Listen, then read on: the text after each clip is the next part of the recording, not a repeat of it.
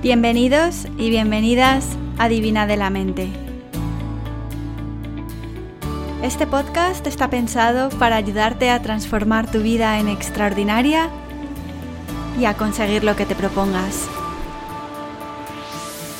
Episodio número 25. Sobre cómo eliminar la culpa, esa enemiga de la felicidad. La verdad es que esta semana tenía pensado grabar un episodio sobre un tema distinto, pero a raíz de una conversación que tuve el fin de semana, he decidido hablar sobre la culpa, la maligna y la malvada culpa. El fin de semana pasado fuimos a cenar a casa de uno de los amigos de Jeff. Este chico, o señor, que ya está en sus 40 y pico años, tiene un puesto de trabajo en una multinacional muy grande, es jefe del área legal de esta empresa, en ella lleva trabajando más de 10 años, ha promocionado y ahora es un súper ejecutivo y hace 3 meses tocó fondo. Su trabajo, nos contaba, es muy estresante, tiene que entregar información y proyectos en plazos muy cortos y eso le suponía que a menudo se tenía que quedar en la oficina hasta pasada la medianoche. Este chico vive en una granja preciosa a las afueras de Brisbane y tiene caballos, un huerto muy bonito y su verdadera pasión es estar en el campo, disfrutar de la naturaleza. Pero con esa vida que lleva, cada vez tiene menos tiempo para dedicárselo a las cosas que le gustan. Esto no es nada nuevo, nos pasa y nos ha pasado a muchos. Pero en su caso, además, a finales del año pasado, a su padre le detectaron un cáncer muy malo en el estómago y todo el conjunto de circunstancias estaban haciendo mella en su salud. Dormía fatal, tenía insomnio constante, ansiedad, estaba perdiendo mucho peso, no tenía tiempo para hacer deporte o ir al gimnasio o montar a caballo y entró en depresión. Habló con recursos humanos y les dijo que necesitaba tomarse una excedencia para cuidar de sí mismo, de su padre y de sus cosas. Nos contó en la cena que, como todavía tiene que pagar la hipoteca y sigue teniendo los gastos normales de una casa, que ha reajustado su vida para poderlos pagar. Y nada, ahora tiene un enfoque mucho más minimalista en su vida, se ha deshecho de cosas que no necesitaba, las ha vendido para mantenerse y no tener que tirar de tanto ahorro. Y que en general, a pesar de que su padre ha fallecido, es feliz, está mucho más tranquilo y esto era precisamente lo que necesitaba.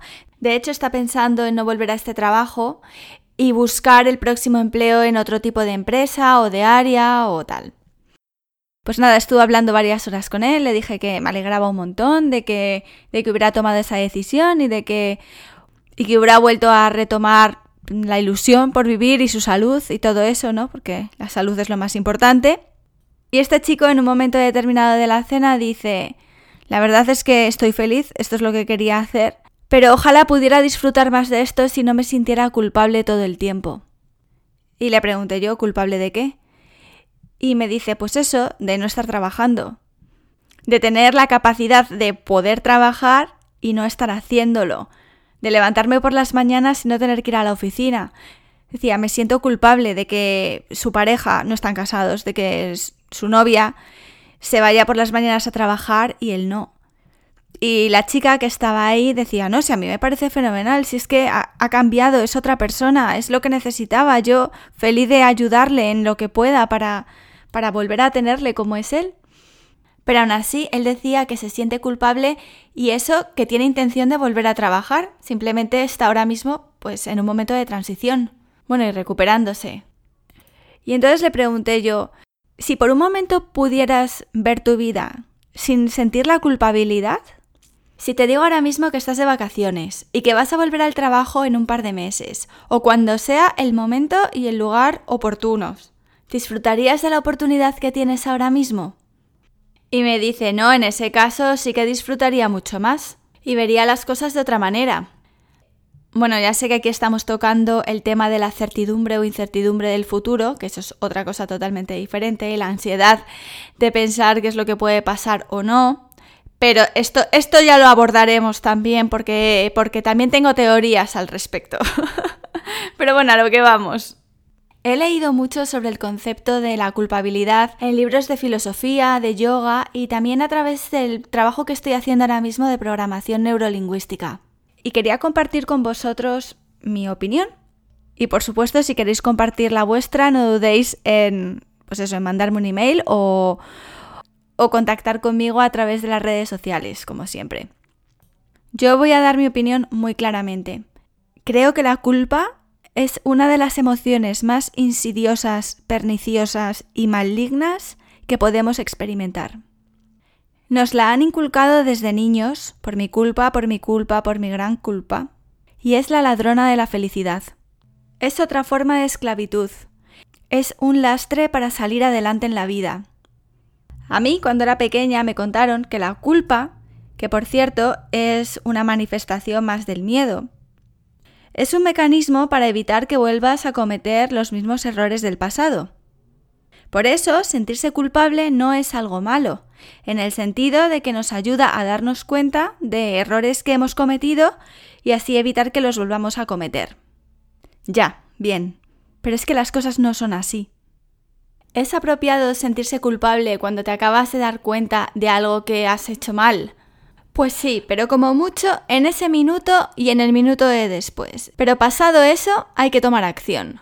Creo que podemos aprender perfectamente de nuestro pasado, de nuestros errores, sin tener que pasar por un proceso de autoflagelación que lo único que consigue es hacer mella en nuestra autoestima y hacer mella en la percepción de nuestra valía personal. La culpa tiene como misión que hagamos de nosotros mismos juicios de valor negativos. Y eso hace mucho daño. Es como la bola esa que llevan los presos en las películas encadenada a los pies. Ese lastre que te pesa y que te persigue allá donde vas. Y yo lo que veo es que primero la culpa habita en el pasado. No podemos sentirnos culpables de algo que no hemos hecho o que no hemos tenido la oportunidad de hacer. Por tanto, corresponde a hechos pasados. Los hechos pasados están hechos, valga la redundancia, por el yo del pasado, aunque sea el yo de hace un minuto. En el momento en el que te das cuenta de que algo que has hecho lo podrías haber hecho de otra manera, ya no eres la misma persona. Algo ha cambiado. Te has dado cuenta de algo nuevo. Y creo firmemente que todos hacemos lo mejor que podemos con la información que tenemos en cada momento y los recursos que tenemos en cada momento. Yo he cometido muchísimos errores en mi vida, os lo prometo. Errores muy gordos y he hecho daño a personas en el camino, de forma consciente o sin querer. Pero la realidad es que yo, y supongo que casi todos, hemos decepcionado a otras personas, quizás las hayamos herido, o simplemente hubiéramos hecho las cosas de una manera diferente. Pero es que en aquel momento en el que yo hice daño a alguien, no veía con claridad otra forma mejor de actuar, si no hubiera actuado de otra manera, porque también creo que todos somos buenos por naturaleza. Otra cosa es que estemos nublados y actuemos con maldad o con ignorancia. Pero si yo en un momento determinado dije algo que pudo herir a una persona, en ese momento yo no tenía la capacidad de manejar la situación de otra forma, incluso si lo hice con malicia. Es que en ese momento a lo mejor estaba nublada por emociones que aún no había sido capaz de digerir. Rabia, frustración, venganza, miedo, lo que queráis. Hoy tengo nueva información, he aprendido nuevas cosas, tengo más años de experiencia o más días de experiencia o más minutos de experiencia, simplemente. He visto la luz y me doy cuenta de que, Joana, eso que hiciste, hoy lo harías mucho mejor. Hoy no hubieras dicho o hecho eso. Entonces, ¿cómo nos quitamos esa culpa? Pues muy fácil, muy fácil. Si se trata de un hecho delictivo, ojalá no, ¿vale? Pero si hay una responsabilidad civil o penal, es que como yo estudié Derecho, pues estas cosas, algo de eso me quedó. Aunque ya no me acuerdo, pero bueno. Pero si tienes algún tipo de responsabilidad civil o penal en los hechos que hiciste, lo más seguro es que vayas a reparar el daño causado a través de los mecanismos que tiene la ley. Pero si lo que has hecho no tiene ningún tipo de responsabilidad civil o penal, lo mejor que puedes hacer es algo tan simple como pedir perdón. Simple pero complicado, oye. Pedir perdón es muy fácil, es muy simple, lo puedes hacer en cuestión de 30 segundos y es lo más liberador que podéis hacer. Y pedir perdón no solamente a los demás, también a ti misma. Yo estoy también en mi proceso de aprendizaje, porque pedir perdón nos hace vulnerables, es un baño de humildad. Pero 1000 veces más terapéutico, 1000 veces más beneficioso y positivo para nuestro sistema celular que arrastrar culpa por años.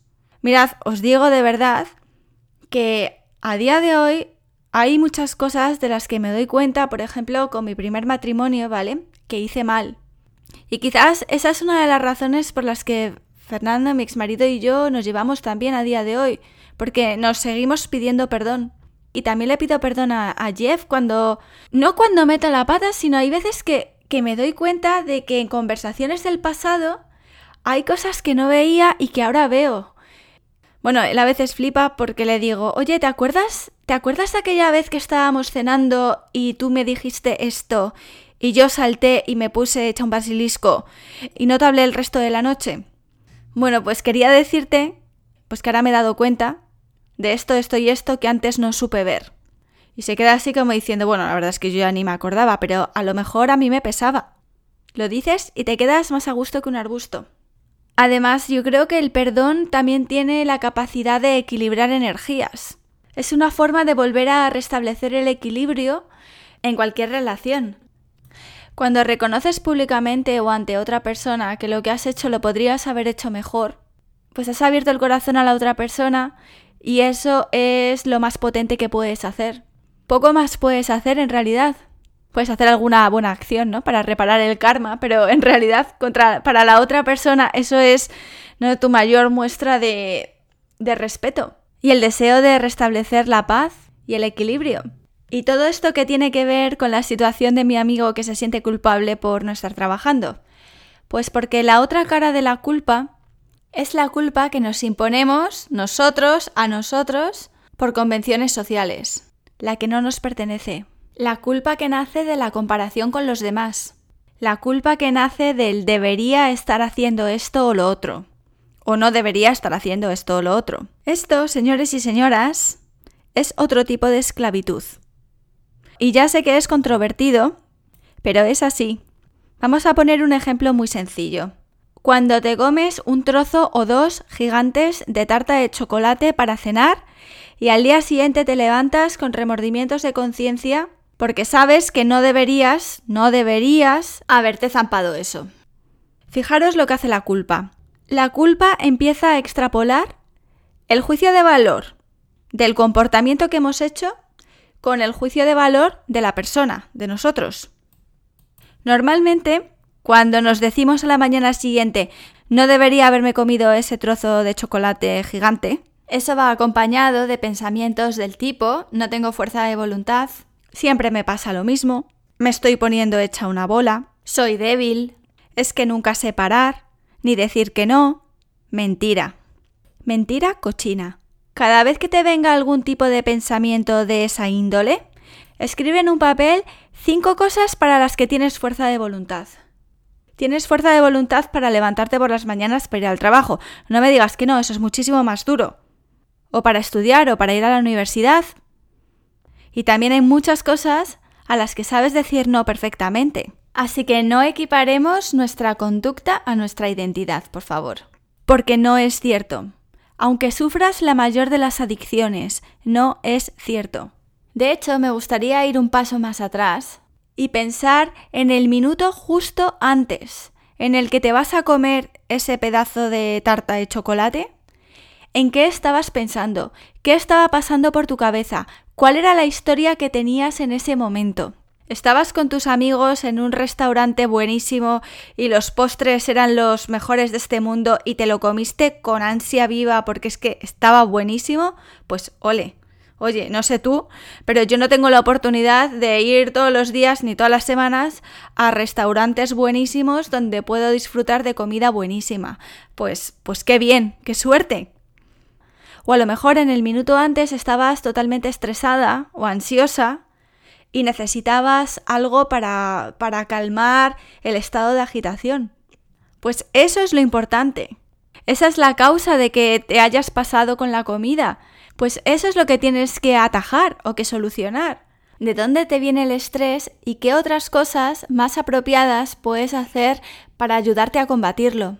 Por cierto, estas causas suelen estar bastante escondidas en el inconsciente y es otra de las cosas que he estado aprendiendo en el curso de programación neurolingüística, cómo ayudaros a sacar afuera todas estas emociones que están escondidas tan adentro. Pero bueno, iremos poco a poco. O a lo mejor estabas aburridísima o viendo la tele y ni te diste cuenta de lo que estabas comiendo. Pues ese es otro problema totalmente diferente. Por eso el sentimiento de culpabilidad no añade nada nuevo. Es un castigo extra que nos imponemos porque aparte de estar estresados o ansiosos o con apatía por algo o por falta de motivación, pues aparte de eso nos flagelamos un poquito más con la culpa de después. Con lo cual ya tenemos dos cosas que solucionar. Y ojo, como decía antes, ¿qué otra razón puede ser que la culpabilidad venga porque nos estamos comparando con otras personas? O con otros estándares sociales. No debo comer la tarta de chocolate o debería estar trabajando ahora mismo o debería estar haciendo esto otro porque eso es socialmente lo que se supone que debes hacer. Se supone que no se deben tomar carbohidratos pasadas las 7 de la tarde. Se supone que si tienes el trabajo X, tienes que seguir haciendo el trabajo X el resto de tu vida. Se supone que debes ir al gimnasio 3 días a la semana, mínimo 1 hora y media, y caminar 40 minutos todos los días, y beber 8 vasos de agua, y hacer esto y lo otro. Y yo me pregunto, ¿son estos debería ciertos para ti? ¿Es eso lo que tú crees que para ti en este momento es lo mejor? Y cualquier respuesta afirmativa o negativa es válida, porque la realidad es que en ocasiones lo que se supone que debería ser lo mejor para nosotros en cada momento no es lo más adecuado en ese momento. Y os voy a decir otra cosa. A lo mejor no estáis de acuerdo, pero si sois personas adultas y responsables, no deberíais dejar que nadie más determine lo que tú deberías o no deberías hacer. Tú no eres dueño de los demás, ni los demás son dueños de ti. Aunque la sociedad se empeñe en que nos creamos esto. Tú sabes perfectamente qué es lo mejor para ti. Y si tienes dificultades para hacer lo que de verdad es más adecuado para ti, no te sientas culpable. Busca ayuda o información que te sirva para empezar un nuevo camino. Pero créeme, como te decía antes, todos lo estamos intentando. Todos hacemos lo mejor que podemos con los recursos y la información que tenemos en cada momento.